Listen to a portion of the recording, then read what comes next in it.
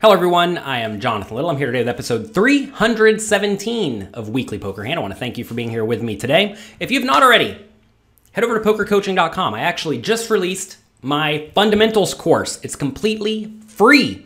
I teach you everything you need to know to get up to speed playing poker. It starts assuming you know nothing about poker. You don't even know what beats what. But then very quickly it ramps up to teach you how to play fundamentally sound poker, how to adjust to take advantage of your opponents so that you are fully prepared to make use of the immense amount of training material I have available at Poker Coaching. We just went through a cash game challenge, a 14-day cash game challenge for the students where every day I emailed them a great piece of educational content for them to go through, and turns out a lot of people are just finishing up their final exam, so congrats to them. You can still get in on that, though. Go to pokercoaching.com and sign up. Today we have another hand from Texas Card House. Bingo decides to limp under the gun with the King 6 suited, playing $300 deep. I would not recommend playing the King 6 suited from early position. That is definitely a fold. I know it can flop flushes, but that's about it.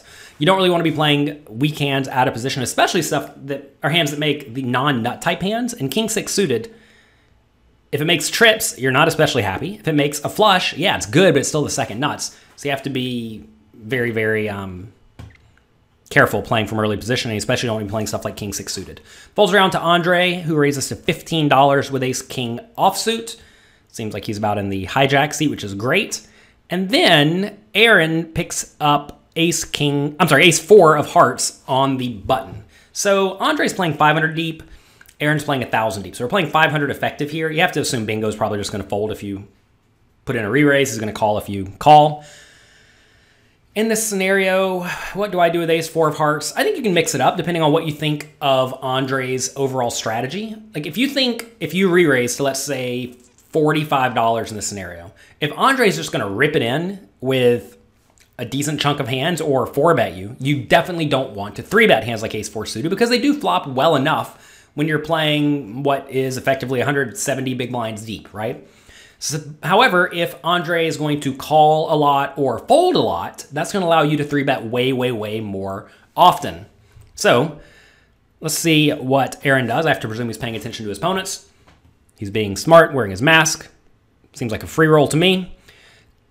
And Aaron does 3-bet to $50, which I think is fine, assuming you don't expect to get re-raised very often. Now, we're about to see if it was a good play or not, because if Andre plays this Ace-King by re-raising it to, let's say, 150, or perhaps just ripping it in for loads, clearly the 3-bet with Ace-4 is not particularly great, right?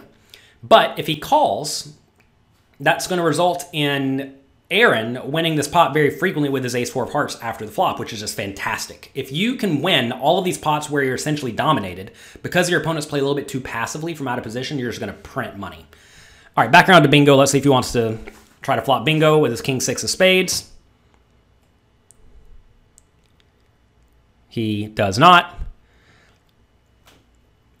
And Andre pretty quickly calls with the Ace King offsuit, which tells me Aaron's play was probably pretty good.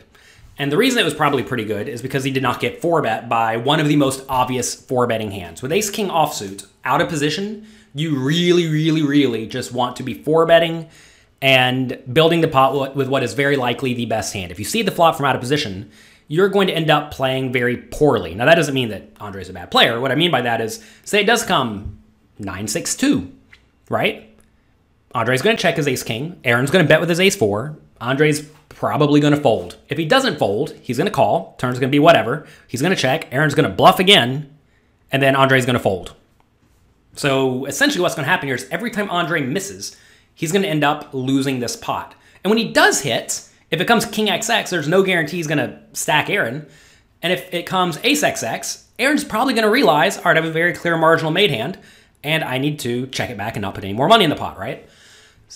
Or put in a minimal amount of money. He's not just going to be happy to get 175 big blinds in with his top pair no kicker against someone who could very easily have a better ace. So this is a scenario that's going to work out very, very poorly for Andre when he calls. Whereas if he 4-bets, what's going to happen now is if he goes all in, whatever, hand's over, right? If he does 4-bet to, let's say, 150, sometimes he is going to get called. But then he's got a third of his stack in the pot. He has one pot size bet left. You're probably not going to be folding the Ace King all that often with one pot size bet left going to the flop. So realize you just got to take some variance here. I know a lot of people are very, very nitty, it seems like, in cash games where they just really, really, really don't want to get their whole stack in the pot. But sometimes you just have to get your whole stack in the pot. Don't be afraid of getting stacked. So many people are deathly afraid of getting all in a cash game because, to be fair, typically you're not going to be getting all in too often in a cash game, but the times you want to is when your opponents are going to be 4-betting or 3-betting you with the ace-4 suited. I mean, look, Aaron does not seem like a very, very weak type player. I mean, he's sitting here, looks like a cool enough guy. I don't know him. He's wearing his mask, He's probably bluffing some. He has a fun mask on. It's blue. I don't know. It's not boring, right? This guy's probably someone who's playing some pots. So against someone who's playing some pots, you cannot be afraid of just getting your money in pre-flop, especially in scenarios where you're going to end up just not being able to play all that well after the flop. So flop comes 8-8-7, 2 clubs, horrible flop for Andre. He does have the king of clubs. You're probably supposed to check call, I guess. He checks. Aaron's obviously going to bet here. This is a board that should miss both players most of the time.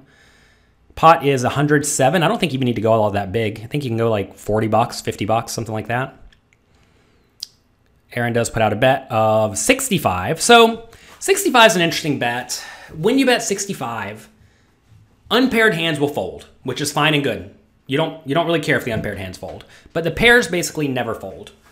I think, though, a smaller bet probably accomplishes the same thing. That said, I mean, if you think Andre has stuff like ace-king and ace-queen in his range, that should be an easy call to a small bet, then maybe you don't want to use that sizing. However, if you think about it like this, though, what if we bet 40, Andre calls with the ace-king, and then we just keep barreling, and then we bluff him off on the turn? We win an extra $40 by doing that, and the times he doesn't spike an ace or a king.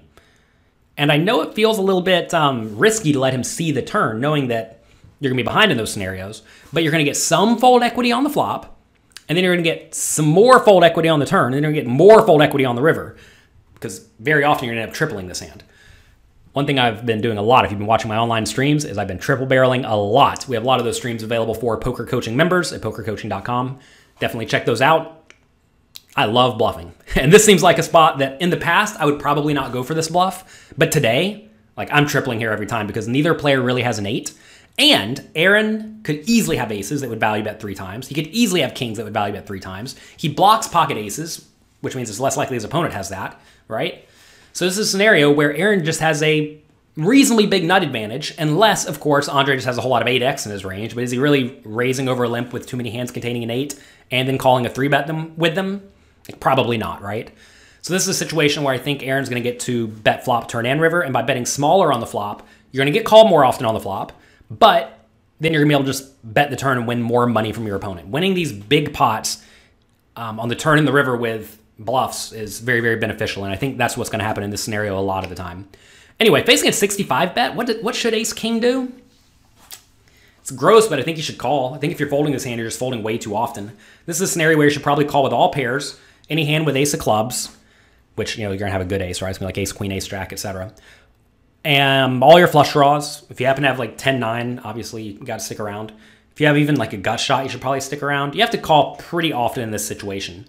Notice that you'd be putting in 65 into a pot that would go up to, what, my brain's not working, 240 bucks, something like that.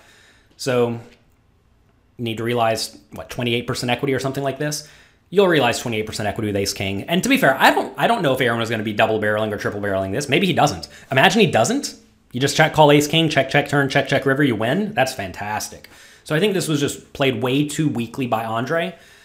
He should definitely have 4-bet pre-flop every single time. I'm telling you, life is going to be well, maybe not life, but poker is going to be a million times easier for you if you just 4-bet this ace-king and get your money in pre-flop. Because this flop would come, yeah, you have one pot size bet. Sorry, we're getting all in. We have the king of clubs, and we have the best hand a lot of the time. And he would have ended up winning a reasonable pot. Instead, he ends up losing this pot because Aaron is taking advantage of Andre's overall passivity at the poker table. So that's going to be it for today. Hope you enjoyed this. Again, if you want to see many, many examples of me triple barrel bluffing, also we've had Faraz Jaka streaming for us recently as well. He is a world-class player, and if you've ever played with Faraz, he loves to put in bluffs too. I was watching his stream the other day. It's like, oh, he's clearly just check folding the turn here. And then he check min raised it with some total garbage. And the opponent folded. I'm like, oh my gosh, that's why he's a wizard. That's why he just crushes everybody. All right, that's going to be it for today. Have fun. Check it out at pokercoaching.com. If you like this, click like, click subscribe, and share it with your friends. I'll talk to you next time. Bye-bye.